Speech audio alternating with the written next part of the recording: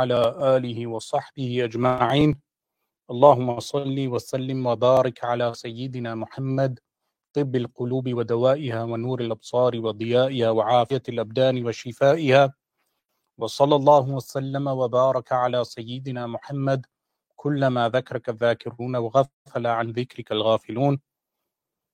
Alhamdulillah, we are in the Masjid, JIC Masjid, Woodlands Road in Birmingham, and as arranged for the 27th night of Ramadan in accordance with the moon sighting in the country of Morocco, we have chosen the subject of Al-Qur'an Al-Kareem, the ultimate miracle. Now this subject is broad, and seeing that we have Taraweeh prayer being led, Alhamdulillah, by a local Hafiz of the Qur'an,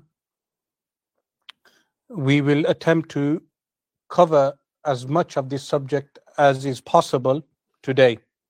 Firstly, with regard to this subject is broad, I'jaz al-Qur'an, the miracles of Al-Qur'an Al-Kareem, or the miraculous nature or the miraculous aspect of Al-Qur'an Al-Kareem.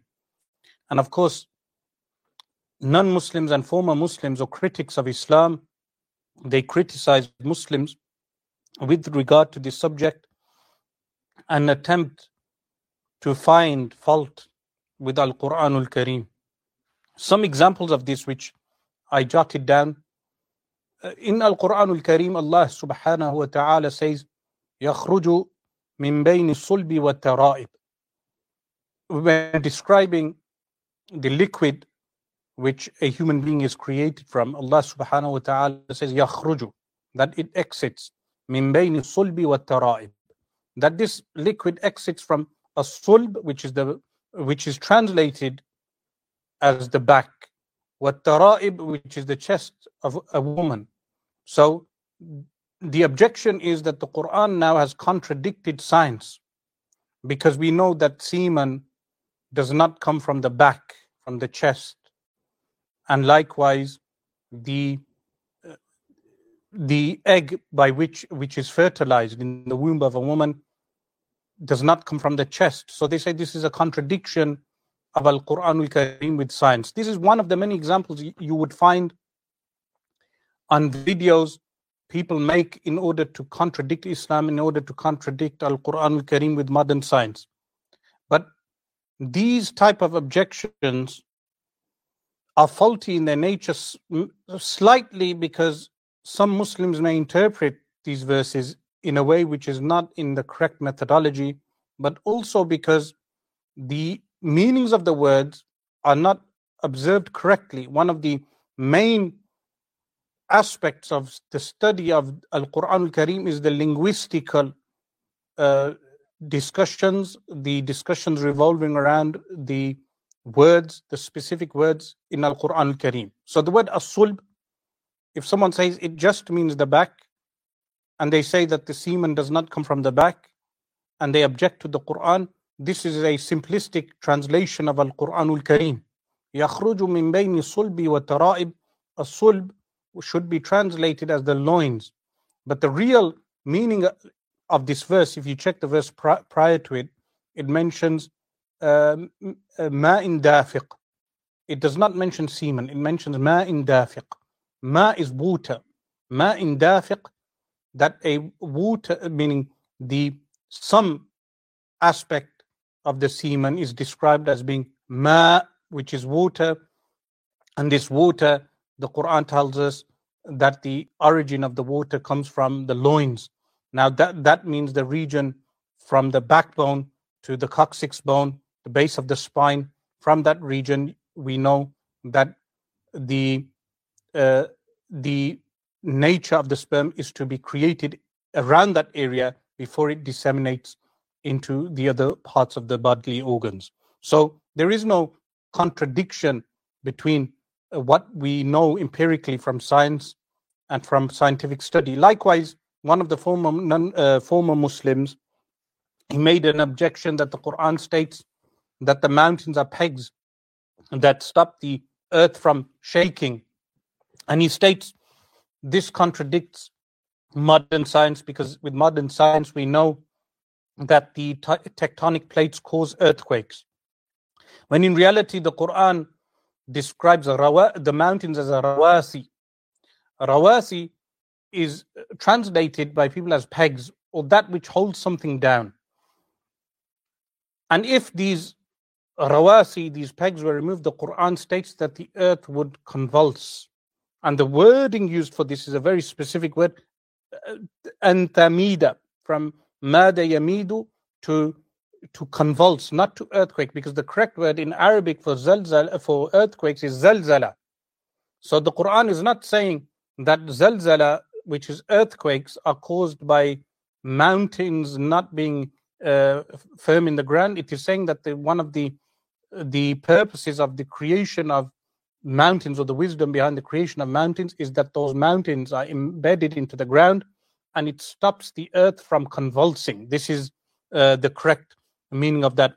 Likewise, a third sample which I jotted down was in Surah Al-Kahf, in chapter number 18 of Al-Qur'an Al-Kareem, the story of Dhul Qarnayn alayhi salam, which some of them erroneously translate as Alexander, but in the Qur'an it does not state that this was Alexander of Macedonia. What it mentions is that Dhul Qarnayn alayhi salam, he traveled to the west and he came to an area which is described with word Ain, which is a body of water, and Hamia, a dark body of water, or a muddy body of water. And observing the horizon, he saw the sun setting in the west, and the Quran states that the sun was setting in a muddy spring. So some of these detractors of Islam, critics of Islam, they say the Quran is telling us that the sun sets in a muddy spring. This is of course incorrect. The meaning is that when Dhul Qarnayn alayhi salam was traveling, he reached a point where there was a body of water. Observing the horizon, he saw that the sun was setting below the horizon from the observation into a muddy spring or a body of water. Now these are three examples given in order that we move on to the correct methodology of understanding what is the actual miracle of Al-Qur'an Al-Kareem. What miraculous aspects are there found in Al-Qur'an Al-Kareem? What we would also note is that the objections in fact lead us to appreciation of Al-Qur'an Al-Kareem. For instance, an objection: why does the Qur'an not have a contents page like modern books? Modern books, you go to the contents page, the subject matter is written, you go to that page. But in the Qur'an, we find that throughout the Qur'an, we start with Surah Al-Fatiha to Surah Al-Nas. The Qur'an moves from subject to subject. So the objection is, why is the Qur'an not composed like a modern book? But the response is simple, that how books were composed differ from time to time, from every century. If you read books which were written in the Middle Ages, they are different to books written today. And the way books will be written in hundreds of years from now will be different to the way they are written in the modern age. Therefore, the Qur'an has its own unique compilation. But how and what is unique about this compilation?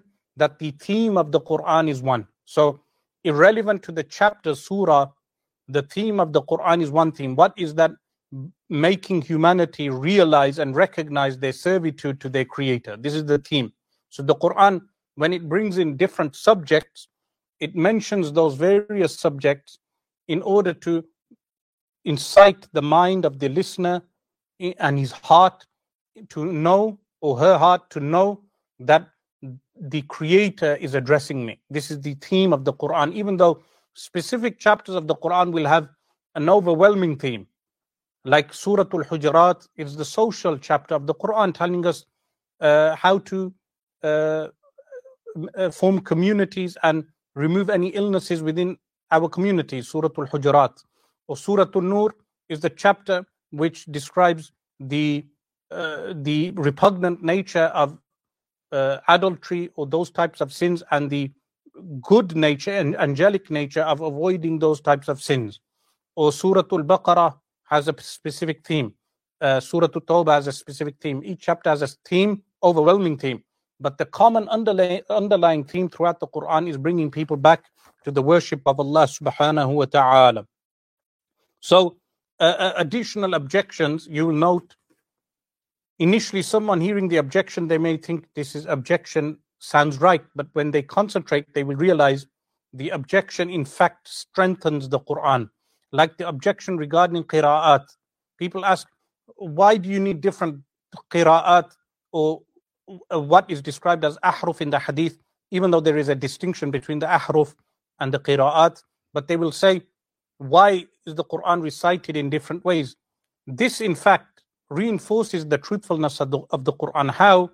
Very simply put, that if a human being wrote a poem and the poem was recited in 7 different ways, you will find that the meanings would end up changing. From dialect to dialect, the meanings would change because this is human speech.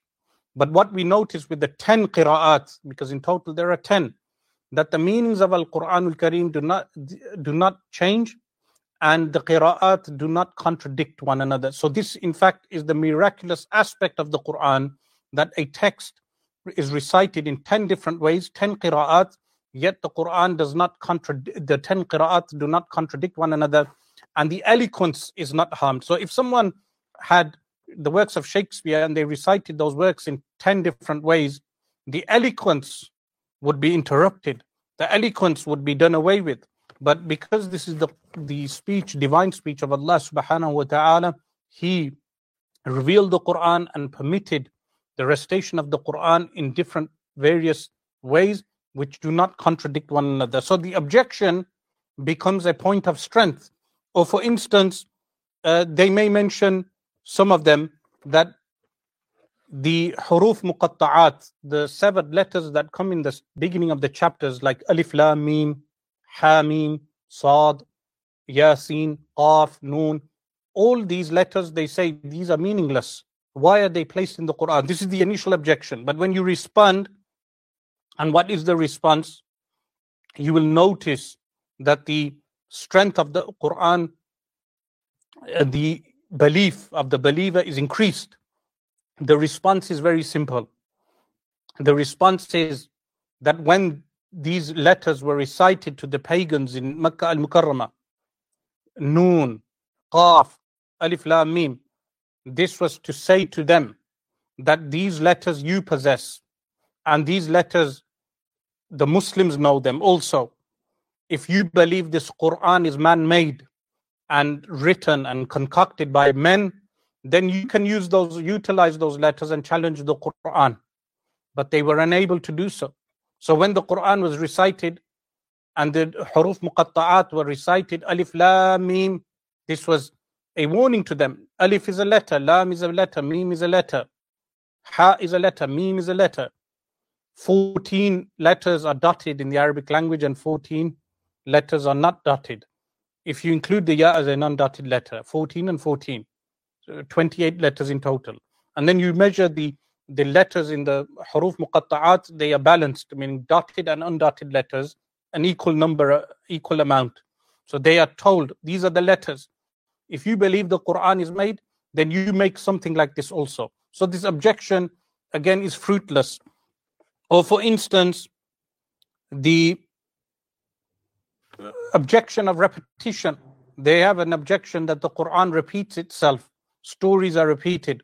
So the story of Musa alayhi salam is repeated throughout Al-Quran Al-Kareem. The story of Nuh alayhi salam. Some stories are not repeated. Like the story of Yusuf alayhi salam is in one chapter. But the objection initially to someone may sound valid. But when you hear the response, you will understand why this strengthens the validity or the belief of a believer in the Quran. That is, that this Quran, when a story is recited, whether that story is the story of Musa alayhi salam or Isa alayhi salam or any of the prophets, the Quran is recited. They are challenged, meaning the non-Muslims were challenged, that if you believe this is man-made, then you recite the same story with a different style that can equal the recitation of the Quran, or that which is more eloquent than what we have recited. And they were unable to do so. So the Qur'an revealed multiple chapters with the same story in different methods. So when you read the story of Musa alayhi salam in Surah Al-Baqarah, it is different to the way it is recited in Surah Al-Taha or Surah Al-A'raf. And when you recite it in Surah Al-A'raf or Surah Al-Taha, it is different to the way it is recited in Surah Al-Qasas. So this showed the Arabs that this speech is not from a human being. Additional to that, the information which is given in different recitations may vary. Some points that were mentioned in one recitation of the same story will not be mentioned again in another story. So the additional objection they place, they say the Quran is then plagiarized from the Bible. So initially, to a novice, this may seem like a valid objection. But someone who reads the Old Testament and then they compare the Old Testament with the Quran, they will notice a great difference between the two. For instance, the narrative, the story of Lut alayhi salam in the Bible, it ascribes incest to him. Waliyadhu billah. Likewise to Nuh alayhi salam, the Old Testament ascribes that Nuh alayhi salam was drunk and had no clothes on. These types of ascriptions are given to the Prophets alayhi salam. The Quran refuted these types of claims, and the Quran said those scriptures have been tampered. Why? Because the previous scriptures were revealed, but the responsibility of preservation was left with the scribes and the Pharisees and the priests, but they tampered the scriptures. But the Quran, Allah subhanahu wa ta'ala promised the preservation of the Quran, that He will create the means by which the Quran is preserved. So this claim of plagiarism does not stand to criticism, because when you do a cross comparison of the stories, how they are related in the Quran and how they are related in the Bible, they are totally different.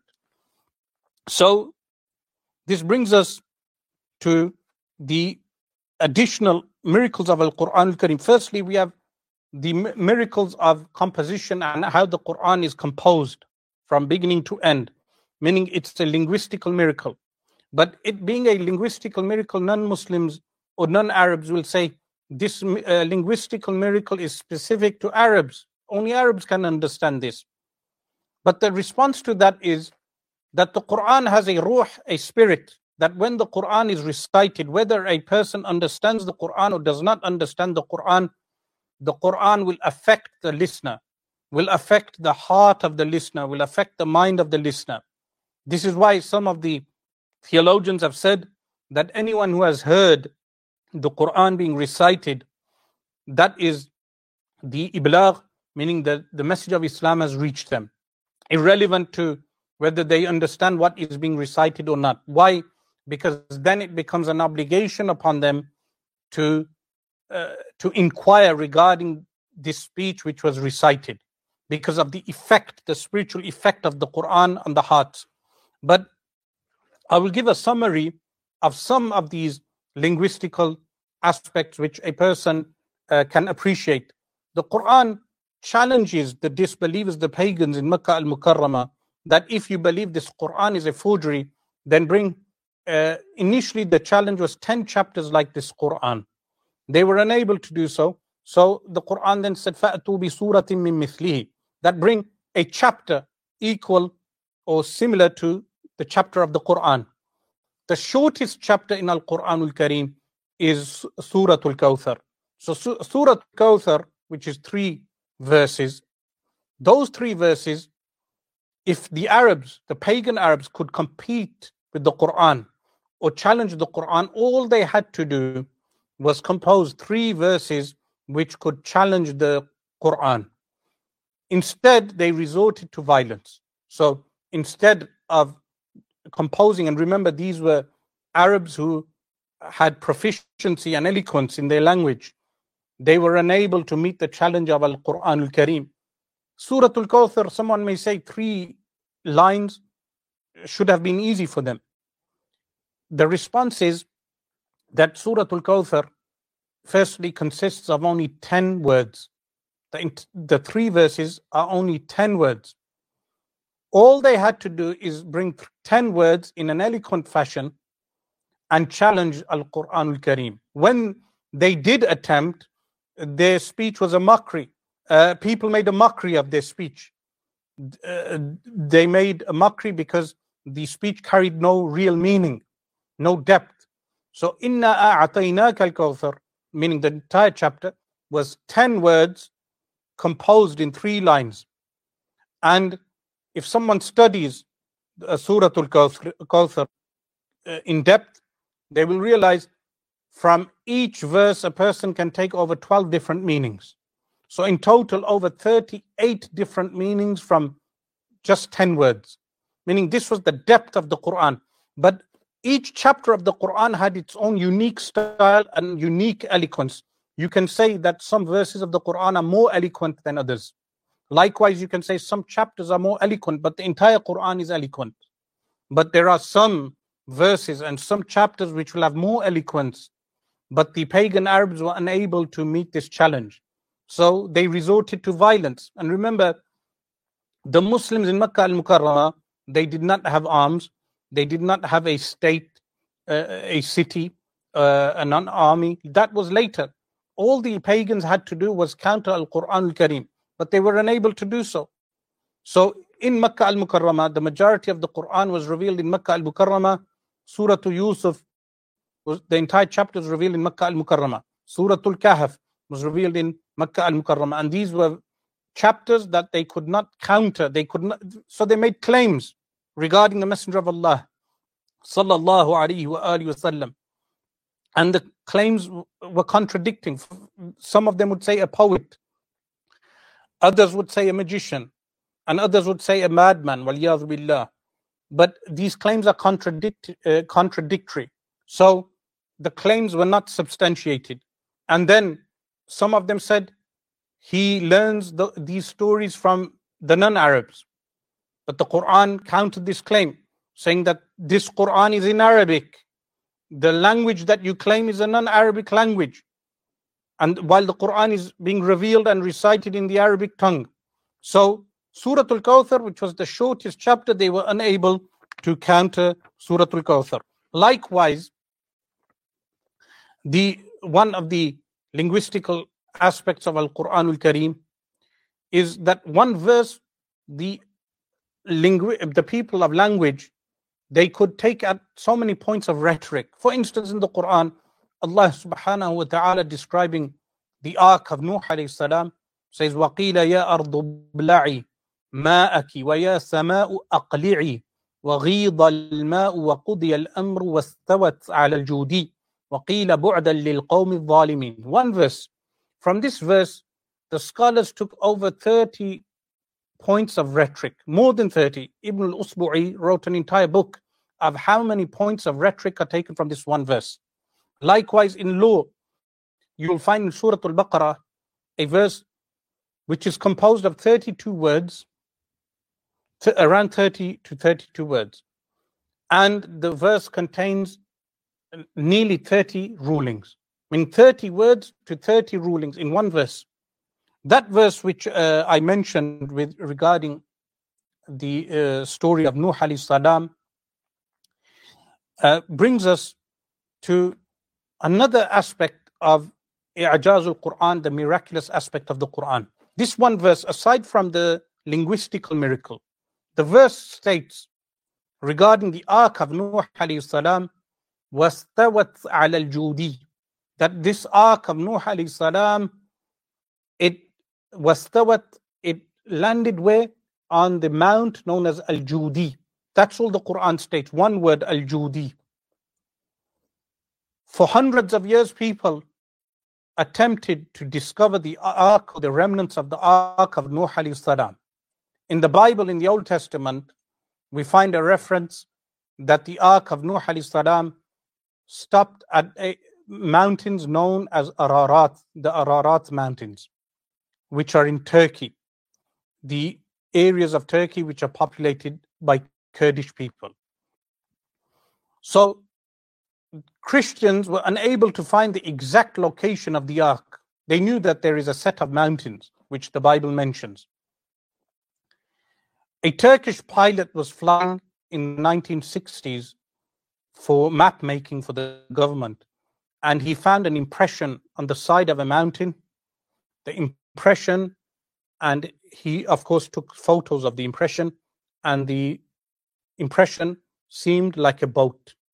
So then archaeologists descended to the location and they found the remnants of a boat. Remnants in what sense? The imprint of a boat on the ground and the remnants of iron, meaning iron which is used for the nails, and an exact diagram was drawn of the boat, meaning what type of boat was it, what size, and even anchors of the boat were found. What mountain was this? The locals, Kurdish people, told them that this mountain is known as Al-Judi. And that location is still open to the public today in Turkey, that people can go and visit the remnants of what is the Ark of Nuh alayhi salam, which has remnants of the nails, and people can go and look, the iron. But the Qur'an states, وَحَمَّلْنَاهُ عَلَى ذَاتِ أَلْوَاحٍ وَدُسُرٍ. Look at the preciseness. That we carried him, in Surah Al-Qamar, we carried him, meaning Nuh alayhi salam, on a boat made from alwah, wood, and dusur. Dusur is iron nails. And the discovery showed that this boat was made from wood and iron nails.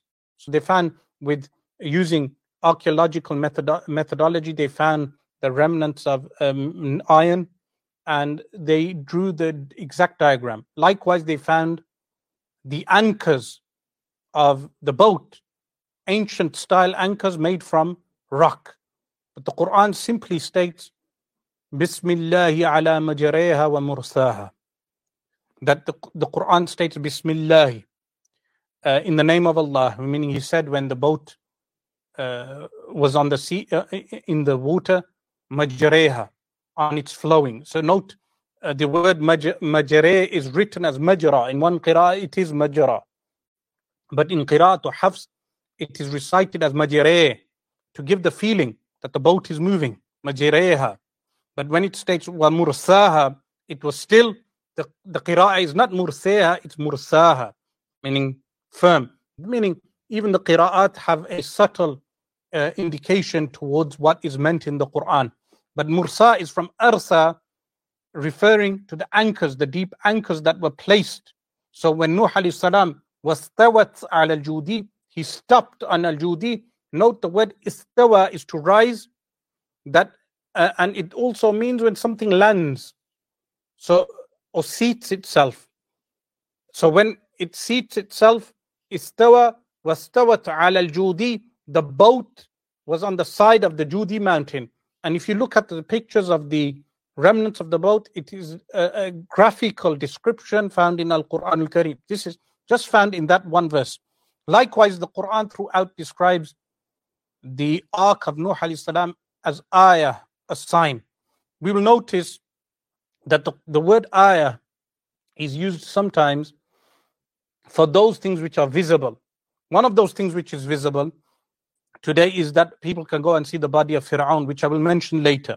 But another aspect here of the miraculous Quran is the law, the Sharia law. Now, of course, today there is a war against Sharia law, but how was the Quran miraculous in the law? That an Arab people that had no law prior to the revelation of Al-Quran Al-Karim, within 23 years, they had complete legislation, a complete reformation, that they were able to govern. So not only were they conquerors, they conquered other lands, they were also governors. So this law which is found in Al-Quran Al-Karim, of course, many people object to the Sharia law and what is found, the laws that are found in the Quran, and I have responded to those objections in other lectures. But the purpose, the point of this exact claim is that the Sharia, the law that is found in Al-Quran Al-Karim, reformed a rebellious Arab people. Within 23 years, that legislation, they were able not only to conquer other countries, they were also able to govern. This is only through the Qur'an, the revelation of Al-Qur'an Al-Kareem. So, when the Qur'an was being revealed, there were things that the Qur'an foretold, or we would say prophesied. The Qur'an told those things which in the lifetime of the Messenger of Allah sallallahu alaihi wasallam that occurred. But likewise, the Qur'an tells us about things which are occurring today and things which will occur. One of those is that the Romans and the Persians had a war. In that war, the Persians defeated the Romans. And because the Arab polytheists were polytheistic in belief, they sided with the Persians. And the Muslims, because of revelation, common revelation, that we refer to the Christians as Ahlul Kitab, people who previously had scriptures, even though they tampered the scriptures, the Muslims sided with the Romans. When the Romans were defeated, the Qur'an, the Surah Al-Rum was revealed in Al-Qur'an Al-Kareem, which mentions Ghulibat al-Rum, that Rum has been dominated in this particular battle. But what does the Qur'an state? Firstly, fi adna al-ard, that they were defeated adna al-ard.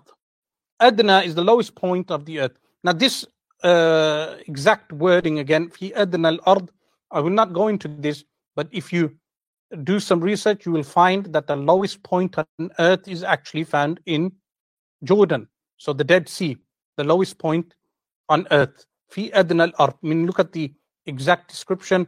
Even though the Roman army was defeated in Asham. So they were defeated in Asham. What does the Quran state? وَهُمْ مِنْ بَعْدِ غَلَبِهِمْ. That after this defeat, what shall happen?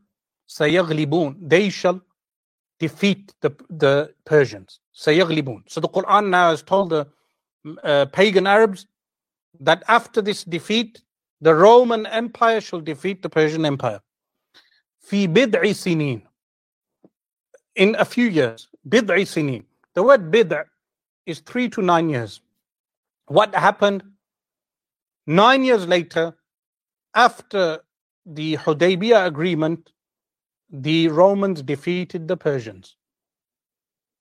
At exactly 9 years later. And the word bid'a is 3 to 9. This occurred in the lifetime of the Messenger of Allah sallallahu alaihi wasallam. And there is a famous story regarding Sayyiduna Abu Bakr as-Siddiq radiyallahu anhu, where Sayyiduna Abu Bakr as-Siddiq radiyallahu anhu, he made a bet prior to gambling being haram in Makkah al-Mukarramah, and he won the bet with Umayyah bin Khalf. And then Umayyah passed away, and then Sayyiduna Abu Bakr as-Siddiq radiyallahu anhu took the money from his offspring. The bet was made, of course, prior to gambling being prohibited. So likewise, when Hudaybiyah occurred, some of the companions were grieved that they cannot enter Makkah al-Mukarramah and perform the Umrah.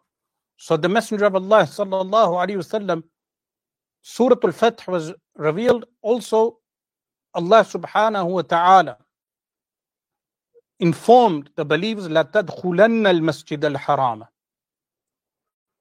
that you shall surely enter al-Masjid al-Haram.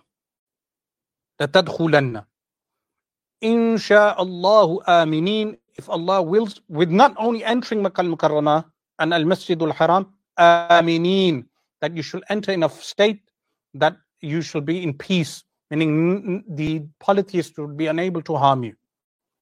At that time, it seemed impossible, but the prophecy of the Quran occurred as foretold in Al-Quran Al-Kareem.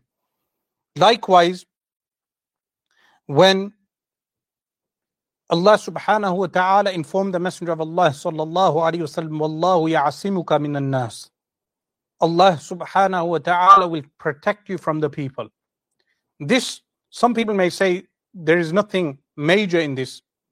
But the response is, when this was revealed, the Messenger of Allah sallallahu alaihi wasallam called out to the companions who were guarding him with swords, and he ordered them to leave. No one would carry out the protection of the Messenger of Allah sallallahu alaihi wasallam. Considering how approachable he was, at one point the Messenger of Allah sallallahu alaihi wasallam went on a ghazwa, on a battle, expedition. And they reached a valley, and the companions scattered, and some of them went under trees to find shade. And the Messenger of Allah sallallahu alaihi wasallam lied down under the shade of a tree, and a polytheist came, an Arab Bedouin, he took the sword from the branch, because the sword was hanging off the branch, and he threatened the life of the Messenger of Allah sallallahu alaihi wasallam, saying, "Who will protect you now?" The Messenger of Allah sallallahu alaihi wasallam said, "Allah." So the sword dropped from the hand of the man. Famous incident. And the Messenger of Allah sallallahu alaihi wasallam took the sword and said, "Who will protect you now?" And the man then said that you are such a person that you will never take retribution. And the Messenger of Allah sallallahu alaihi wasallam allowed him to leave. And the man then took a vow never to undertake any war against the Messenger of Allah sallallahu alaihi wasallam. So this in itself, that the Qur'an gave a promise, you will be unharmed. No one was able to harm the Messenger of Allah sallallahu alaihi wasallam in battle or with swords or anything of that nature. So likewise, these are things that have occurred. But someone may say, what things are occurring today that the Qur'an tells us? For instance, in Surah Al-Isra, which is chapter 17 of Al-Quran Al-Kareem, also known as Surah Bani Israel, if you read the first 12 verses, it tells us regarding the dominance of the state of Israel. وَلَتَعْلُنَّ عُلُوًّا كَبِيرًا. And also, وَلَتُفْسِدُنَّ فِي الْأَرْضِ مَرَّتَيْنِ, that you should cause corruption on the earth twice. Once has already occurred, and the second one is occurring today. Additional to that, the Quran foretold in that same chapter that the believers shall take the city of Jerusalem, and they shall take the city of Jerusalem for a second time. Both of these things are mentioned in Surah Al-Isra or Surah Bani Israel. But around the time when the Zionist movement was founded by Theodor Herzl and his fellow conspirators in the late 1800s, even though it was a theme that was building up to a formalization of Zionism in 1897, around that time, I think around 1890, the body of a foe of humanity was founded. Whose body was that? That was the body of Fir'aun. Many of the scholars have identified Fir'aun as Ramesses II. And the Quran foretold regarding the discovery of the body of Fir'aun and the preservation of the body of Fir'aun. That when Fir'aun was drowning, Allah subhanahu wa ta'ala addressed him that فَالْيَوْمَ نُنَجِّيكَ بِبَدَنِكَ, that today we shall preserve your body. فَالْيَوْمَ نُنَجِّيكَ, this word نُنَجِّيكَ, very precise, we shall preserve, we shall save you. How? Save you in what sense? بِبَدَنِكَ, with your body. Why? لِتَكُونَ لِمَنْ خَلْفَكَ آيَةً, in order that you, litakun, you, O Fir'aun, become for those who come after you, ayah, a sign. Note the same word ayah is used for the ark of Nuh alayhi salam, a sign, a visible sign. So Fir'aun became a visible sign in the late 1800s, around the same time when Theodor Herzl attempted to bribe a Sultan Abdul Hamid al-Thani with gold coins to buy the land of Palestine. The enemy of Bani Israel was found, Fir'aun, meaning as if to say that the corruption that Fir'aun caused on earth do not cause the same corruption. So this corruption is foretold in Al-Quran Al-Kareem, also in Surah Al-Hashr. If someone studies Surah Al-Hashr and verses of Surah Ali Imran, there are many verses which foretell the establishment of the state of Israel. So, and the discovery of the body of Fir'aun. Another example is the Surah Tabbat Yada. Tabbat Yada was revealed in the lifetime of the Messenger of Allah sallallahu alaihi wasallam, and Abu Lahab was condemned. Now all Abu Lahab had to do was to say, I believe in Islam. By accepting and acknowledging Islam, he would contradict Islam, because the Quran foretold that he will go to hell, meaning as a disbeliever. But he lived for many years after. So to contradict Islam, all he had to say was, I am a believer, I believe in you.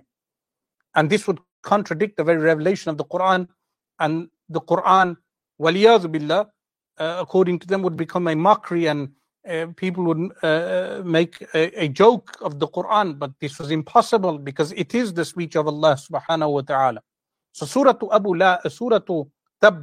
Tabbat yada abi lahabin wa tab. This chapter establishes the truth of the Qur'an, that the chapter was revealed in Makkah al-Mukarramah, and Abu Lahab lived for many years after, but yet he was unable to just say, I accept Islam, and contradict Al-Qur'an al-Kareem. In Al-Qur'an al-Kareem, there are other miraculous aspects like the Rasm al-Qur'an, the way the Qur'an is written. Now, of course, we do not have ample time to go through all of that, but even Rasm al-Qur'an, the orthography of the Qur'an, has a very subtle science. Like in Surah Al-Kahf, meaning when Khidr alayhi salam addresses Musa alayhi salam, and the word tastati'u, able, is changed 3 or 4 times. Meaning when Musa alayhi salam, his patience decreases, the way the word is written is shorter, meaning each time the word shortens. So initially Musa alayhi salam had more patience, so the word is written complete. Then when the patience of Musa alayhi salam decreases, the word is written with less letters. When it decreases further, it is written with less letters. When it decreases further, it is written down with less letters. These are subtleties of Al-Qur'an al-Kareem, which are known as Rasm al-Qur'an, or the orthography of the Qur'an. Likewise, Sighatul Qur'an, the way the words of the Qur'an, the form of the words of the Qur'an. Of course, a few examples before I finish, because alhamdulillah, we still have live stream of Taraweeh here in the masjid. The word Malik, if you notice, in Surah Yusuf alayhi salam, the word Fir'aun is not utilized for the king of Egypt, even though, generally speaking, the king of Egypt is referred to as Fir'aun. The king of Egypt is referred to as Malik. So throughout Surah Yusuf, the king of Egypt is referred to as Malik and not as Fir'aun. But when the story of Musa alayhi salam is mentioned, the king of Egypt is mentioned as Fir'aun. Why this distinction? If you ask Egyptologists, they will tell you that during the period when Yusuf alayhi salam entered Egypt, the Hyksos ruled northern Egypt, and they would not refer to their kings as Fir'aun, meaning an exact, precise description just by one word. Likewise, in the same chapter, the word Ba'ir is used for beasts of burden. Ba'ir. Ba'ir can refer to a donkey or to a mule or to any beast of burden. It's a generic word, but the word Naqa or Jamal is not used. Again, Egyptologists will tell you the reason being, in that period of time when Yusuf alayhi salam entered Egypt, the camel was not made into a domestic animal which was used for these types of things. Meaning such preciseness in the Qur'an. Likewise, in Al-Qur'an al-Kareem, where Allah subhanahu wa ta'ala tells us how Fir'aun addressed Haman. Haman was the chief architect. Fir'aun addresses him and says, فَأَوْقِدْ لِي يَا هَامَانُ عَلَى الطِّينِ. Now, firstly, the word Haman. In the Old Testament, the word Haman is used for the king of, the minister of the king of Babylon in Iraq from a previous age, from the time of Ibrahim alayhi salam. But the word Haman in the Quran is used for the chief architect. So if the Quran was plagiarized from the Old Testament, then the Quran would have referred to as Haman as the minister of Nimrud, but instead he's referred to as the architect of Fir'aun. But if you ask Egyptologists again for the meaning of the word Haman, you will find that they will tell you, because hieroglyphics are a discovery that was made when the Rosetta Stone was found. So when Napoleon entered Egypt in 1797, his army found a stone which is known as the Rosetta Stone. from the Rosetta Stone, they deciphered hieroglyphics. When the British defeated Napoleon, one of the things that they took from him was the Rosetta Stone. So the Rosetta Stone is found in London. But when they deciphered hieroglyphics, from that, they in encyclopedias you'll find that the word Haman, according to Maurice Bouquet, the word Haman is specific for the chief architect. Likewise, in this verse, when Fir'aun addresses Haman, he says, فَأَوْقِدْ لِي, make a fire, أوقد, from to fuel a fire, على الطين, upon mud. So people today, they ask, how were the pyramids made? Just from this wording of the Qur'an, we understand that the pyramids were made from mud. Meaning, people ask, how were they able to transport boulders so huge from one location to another location and be able to build huge pyramids? The response is very simple, that they transported the mud, and with the mud, meaning if you make a cube from wood, you place mud into the wood and you bake the mud, a stone is made. So this is how the pyramids were made, by transporting the mud to the location, which is easier than transporting the boulders or huge bricks. So, of course, there are many other aspects of linguistics in the Quran. For instance, in Surah An-Nahl, where Allah subhanahu wa ta'ala addresses the bee. Allah subhanahu wa ta'ala, meaning the verse, there are two verses in Surah An-Nahl, but Allah subhanahu wa ta'ala says fasluki, that fasluki meaning take from suluk, take the pathways, meaning the bee. Allah subhanahu wa ta'ala says subula rabbiki, that the pathways of your Lord. Subula rabbiki, that the pathways of your Lord, these pathways that the bee takes.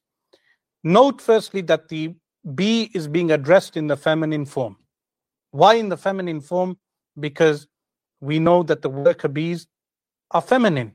Likewise, subula rabbiki, the pathways of your Lord, we know that bees, that once they eat from the pollen, they go back to the beehive, and what comes out their stomachs is a honey, but they follow a specific pathway. And when they go back to the beehive, they perform a dance, giving the coordinates to the other bees. And then the other bees understand from the dance the exact coordinates, and they fly off to the same area and take pollen.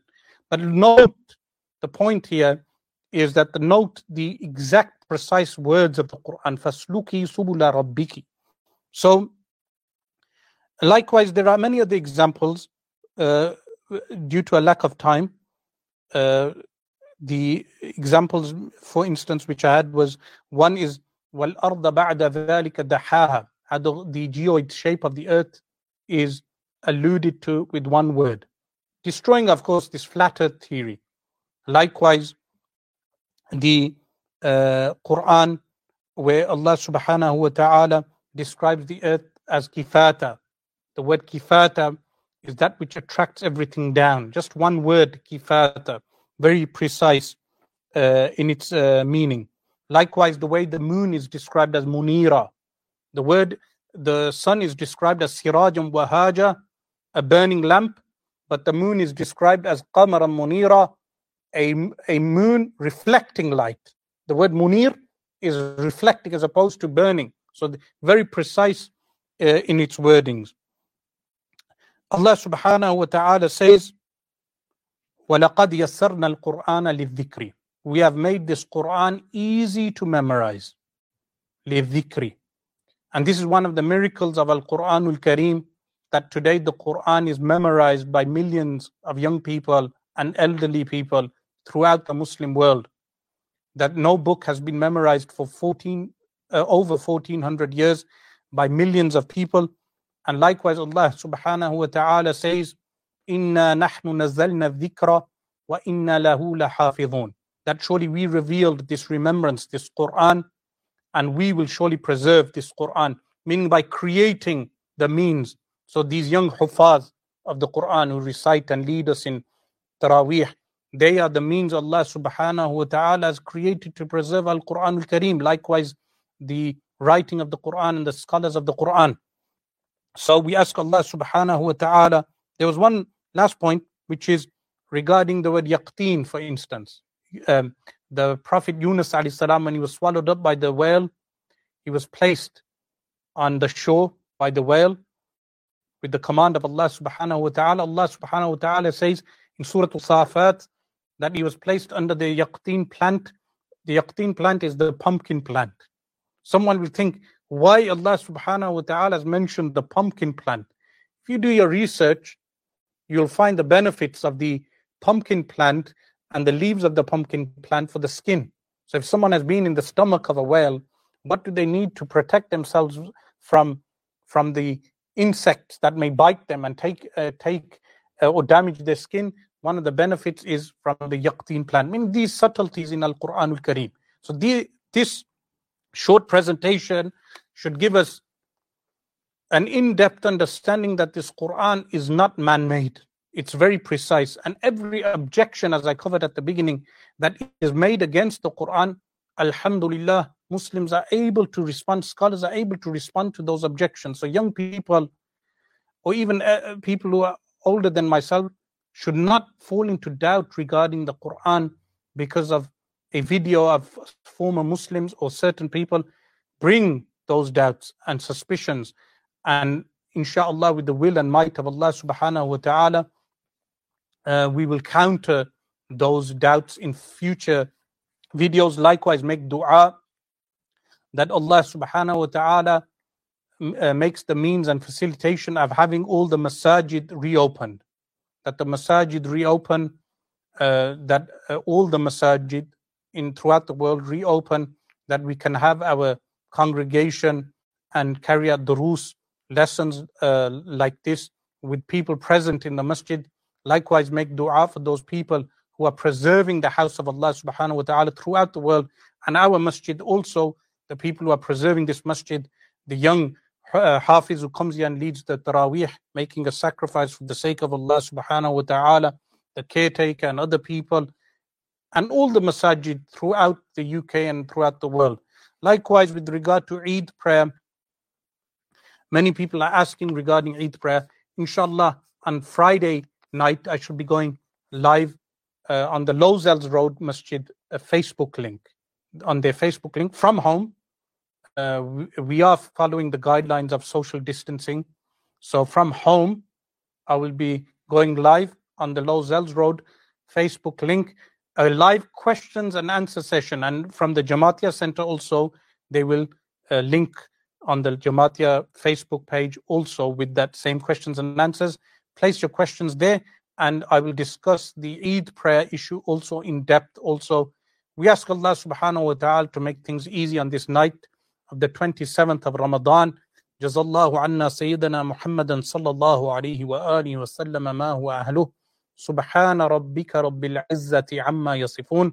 Wassalamun ala al-mursaleen walhamdulillah.